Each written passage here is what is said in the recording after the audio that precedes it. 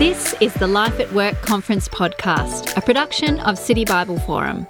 Real workers, wrestling with real workplace issues. With your host, Life at Work National Manager, Andrew Laird. Welcome to episode 6 of the Life at Work Conference podcast. Today, we hear from economist Professor Ian Harper, along with a Melbourne barrister, as we discuss what's the point of work. I'm Andrew Laird, and this is the Life at Work Conference podcast.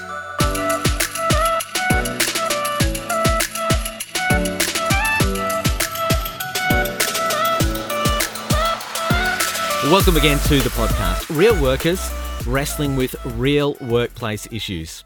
And today we're reflecting on what should motivate Christians in their daily work. That is, what is the purpose of work? Now, when I'm asked about the purpose of work, I often suggest that there are 5 common things many people are driven by, either consciously or more likely subconsciously. 5 reasons why people are likely to get out of bed each day and work. Firstly, there's finances. That is, I work to live. The work itself is not the end goal, but rather it's a means to an end. The money I earn allows me to do what I really want to be doing. Secondly, there is fulfillment. That is, I live to work. Other things in life might be important to me, family, friends, even faith. But where I search for my deepest fulfillment in life is through my work. This one is so common today that some suggest that meaning is the new money. We go to work to get meaning first and foremost. A third one is fame. That is making a name for yourselves. And I'll admit that this is what drove me in much of my work background as a journalist. We weren't in it for the terrible shift work hours or the money, which was fairly meagre. Rather, we were in it for the fame, being recognised on the TV, known on the radio, and so on. Of course, this is relevant to every field of work. We can aspire to be known as the best, the most competent, the most impressive in our industry. A fourth motivation can be family. We pursue a certain job, a certain qualification because of how it will reflect for good upon our family. Or on the flip side, we put pressure on our children to get certain jobs so it reflects well on us. So finances, fulfillment, fame, family, and fifth and finally, force. Well, that is power or control. The longer that we're in a profession, the less happy we might be with just settling for middle management. So we work harder and longer to climb the ladder and get into greater positions of power and control. Now, I think those are 5 common motivations for why many people work. But you know what's common to them all as I've described them? They all have an inward orientation. That is, they're all about what can I gain out of work for me. Now, the Christian vision for why we work is, of course, radically different to this. Instead of being an inward, selfish, what can I get out of work for me, our purpose should be an outward, selfless, what can I give through my work to others? That is the purpose of work for Christians. It is to love. Now, to give a practical example of what this looks like, let's dig back into the archives and check out this short clip of economist and Reserve Bank board member Professor Ian Harper. Professor Harper was being interviewed at our 2020 Life at Work conference, and he explained how love for God and love for neighbour shapes his daily work. I find that it's quite straightforward. After all, as any Christian would do, your first commandment is to love the Lord God with all your heart, mind, soul and strength. Okay, that's common to all of us. The second then is to love your neighbour as yourself. And an economist seeks to love his or her neighbour like him or herself by advising governments in particular about policies that can help to improve the material circumstances of the community, to alleviate poverty, to alleviate disadvantage, to help people to be free of material constraints that bind them. The Lord Jesus is pretty strict about poverty being a bad thing. Right? And of course, he doesn't say that wealth is necessarily all that life is about, on the contrary. But neither does he pick on people particularly and say, you know what, you're a wealthy person, you should give all that away. In some circumstances, yes, he does, because he knows that the person is worshipping that. But wealth in and of itself is not a bad thing. So loving your neighbour by helping governments to behave more responsibly and to deliver basic services that people need, like health and education, welfare services. Those systems, the design of them, the way they're administered, there's a lot of economics that goes into running those systems more or less efficiently. People would be concerned about the environment. We need to be, as Christians, stewards of the environment. Well, economics has a lot to say about how you can interact with the resources of the earth more or less efficiently. Professor Ian Harper there explaining how love motivates him and shapes his work as an economist. Now, in a moment, I'll be joined by barrister Ray Turns, and we're going to explore the same question with him, just considering how love shapes his work in a different profession, namely the legal profession. Looking for a great podcast to share with your colleagues? Look no further than City Bible Forum's Bigger Questions, a weekly podcast with a different guest each time, exploring the big questions of life and the impact Christianity has had on their life for good. Subscribe today wherever you get your podcasts, or find out more at citybibleforum.org/biggerquestions. Well, welcome back. I'm joined now by Melbourne barrister Ray Turns. Ray works primarily in personal injury law, but also appears regularly in administrative law, employment law and commercial law matters. So welcome to the podcast, Ray. Thanks, Andrew. Now, Ray, first of all, just share a little bit about how you ended up working in the legal profession. What led you down that particular career path?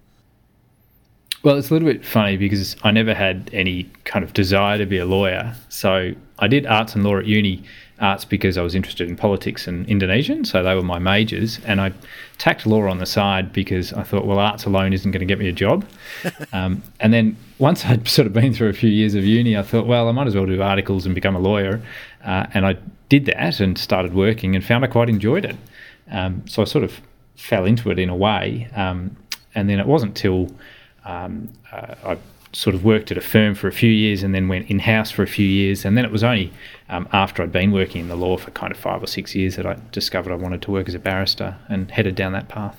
Fantastic. I mean, I ask you that question because it's obviously interesting to hear people's story of how they ended up where they are, but also because in this episode we're reflecting on the things which drive us in our daily work, what motivates us to go and do our work and end up in the professions that we do. The purpose of our work, if you like. And we're going to come to that motivation of love for the Christian person in just a moment that we explored a bit earlier in the podcast. But before we do, I mentioned those other selfish motivations at the beginning, things like finances, fulfillment, fame, family, force. Tell me, do you find yourself most tempted by any of those in particular, and how do you handle those temptations when they arise? Well, I think really at different times and to different degrees, I'm tempted by all of those. So as a barrister, I'm self-employed, and it means quite literally my time is my money. And if you're in the happy situation of having enough work available to you, you can just work longer and longer hours and earn more and more money. So I am tempted by finances, the first of your F's at times. I think probably at the moment, the most tempting for me is this idea of fame that you described. Being a barrister, you're self-employed, you need to get work from solicitors. To a certain extent, you need a reputation, or what you might call a brand these days. And so you need some fame. So that is a particular temptation because to a certain degree you rely on it. So your question was, how do I handle that? Well, I think it's to do with broad interests, spending time in my church community. And this might sound a bit funny, but sometimes doing really mundane things. So spending time mowing the grass around the home, or the church grounds. At the start of last year, my wife decided we were going to get chickens. So of course we did. Built a chook house, which is probably the worst looking chook house in Melbourne. I once a week clean out the chicken poo. Now, if there's any way to sort of keep your fame in check, then it's cleaning out chicken poo. I mean, it's a pretty mundane sort of activity. But yeah, all these things, spending time with God and His Word. An egotistical Christian. I mean, that's just oxymoronic. So all these things, these kind of broad interests, help me keep that temptation in check, I think. Sounds good. So if anyone's listening to this podcast and they're wrestling with fame at the moment, we can send them round to your place to help clean out the chicken coop. Please do. Volunteers are welcome, I tell you what. Helps bring you down a peg. Well, look, Ray... We'll call it the humility activity. Yes, that's right.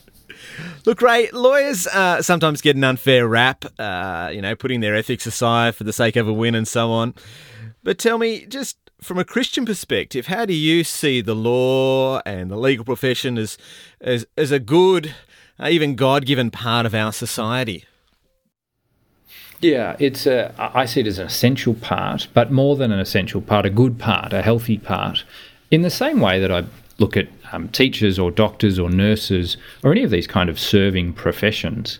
I've been blessed to spend a little bit of time living overseas, not a lot of time, but a little bit of time. And I think when you compare the Australian legal system to some other legal systems you see in the world, which are blighted by corruption to a large degree, not that we're free of that, but, to some degree, the law and the legal profession is a really good thing. It's an important thing to be functioning well for our society. For a flourishing society, you need a healthy legal system. So it's a good for a flourishing society. Just taking that the next step further for you as a Christian person, how does that then shape how you think about your work as an opportunity to love others? In other words, how can the command "love thy neighbour" shape the work of a barrister? Well, about service, I think. So it's kind of stating the obvious to say that as a barrister, I work for my clients and I try and do the best I can for them in any particular case where I'm acting for them.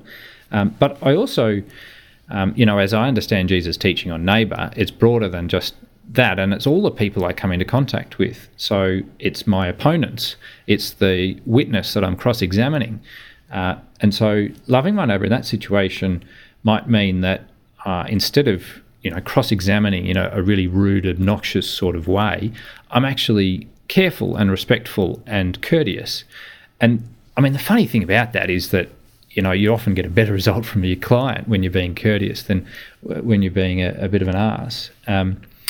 There's some examples of how I try and love my neighbour as a barrister. More recently in my career, I've been doing a lot of work for people who, when they were children, were abused when they're in the care of various institutions, whether governmental or religious. And I'm acting for the now adults, but then children. And that work, it's really easy to see how my work is loving my neighbour and contributing to the greater good. Earlier in my career, I did a lot of work for insurance companies, and they're the sort of ones that get a bad rap. You referred to it as unfair rap, which was good of you, I think. But, they're the kind of lawyers that get a bad rap in, film and literature and that sort of stuff. And I think even in that situation, you're still loving your neighbour, you're still fulfilling an important role in the legal system as a small cog in a big wheel, helping to serve others, helping to bring it about an appropriate outcome for whatever particular claim you're dealing with. So all of that is loving your neighbour, working to the best of your ability as a lawyer, or in my case, a barrister. I love the way you think broadly in terms of neighbour there, and how that then overflows into not just the way that you're seeking to serve your clients, but everyone that you encounter. And as you say, it can sometimes lead to actually a better outcome and better result. Which leads me to my next question in some ways, that some might think, if I put the interest of others before my own in my profession, I'm going to get left behind. Has that been something that you have feared, and how do you address that? Yeah, it has been something I feared, and maybe a little bit more when I was early on in my time at the bar. I'm now 7 years in, and fortunately I've got plenty of work coming in, which is great. But I was given some advice by my mentor when I was early on, who's a wonderful Catholic woman, and she said, we've each got to just run our own race as a barrister. Don't compare yourself to others. Don't worry about the fantastic briefs in the High Court that others in your cohort are getting. Just build your own practice and worry about that. And that was really helpful, and I think that helped me not try and kind of, push my way to the front of the crowd or kind of stand on others. So, a couple of years ago, there was a room coming up, some chambers that were available. And the way it works with your chambers, which is just your office, we call it chambers because we like to be fancy. And a bigger room became available, and there were two of us who applied for it. And I knew the other guy. I was friends with him. I was a bit more senior, so I was entitled to the room. I decided, I won't take the chambers. I'll give him a chance. And I think that was one of the times that I was, my better angels were on top of my demons in that instance. And I was listening to my mentor, I think, in that example. But, like you were saying before, or you picked up on before, you kind of, in a funny way, it's a better business practice or a better business model to not be a self-promoting, sort of egotistical kind of person. You endear yourself to others much more if you're not blowing your own trumpet all the time and trying to jump on top of others to get to the top of the pile. Look, just one final question. You've spoken about loving your neighbour in terms of the people around you, the people you're serving, the people that you're cross-examining in your particular field. But you mentioned earlier on how you see law as a good and as an essential thing for the flourishing of our society. Maybe can you unpack that a little bit more in terms of loving neighbour? I mean, how do you see those things coming together, seeking to uphold law well in a way that for the betterment of others and the betterment of society? Well, fundamentally, law is about sorting out, the civil law is about sorting out disputes between individuals or companies or both. And you need a fair, just and reliable legal system to have all those things happening. And when people are loving their neighbour, when they're serving others rather than putting themselves first, that system works at its best because the people trust each other and things get done efficiently. So your legal system is at its best when people are not self-serving, but they're interested in serving their clients, in being honest and upfront with the court, when they're not making stupid arguments or points, but focusing on the real issues in dispute. It all works together for a better legal system, for what I described earlier as a more flourishing society. So the love your neighbour is really, I think, fundamental, and it acts for a better legal system when people are aspiring to that norm, if not upholding it. Look, Ray, thank you so much for that. I really appreciate you joining us and just helping us ground this idea of loving our neighbour in the workplace in a really practical way, obviously in your context in the area of law. So thank you so much, Ray. Pleasure. Good to speak with you. Well, look, that brings us to the end of episode 6 of the podcast. Thank you so much for joining us. In our next episode, we're going to be thinking D&I, diversity and inclusion in the workplace. For some Christians, such policies are considered a threat, but join us as we explore the tremendous opportunity they can provide for us to put the Christian faith on centre stage in the workplace. We're going to hear from one woman who did just that in one of Australia's largest banks, plus reflections from Australian blogger and author Steve McAlpine. But until next time, I'm Andrew Laird, and you've been listening to the Life at Work Conference podcast. The Life at Work Conference podcast is produced by City Bible Forum. To find out more and register for the conference, go to citybibleforum.org/lifeatworkconference.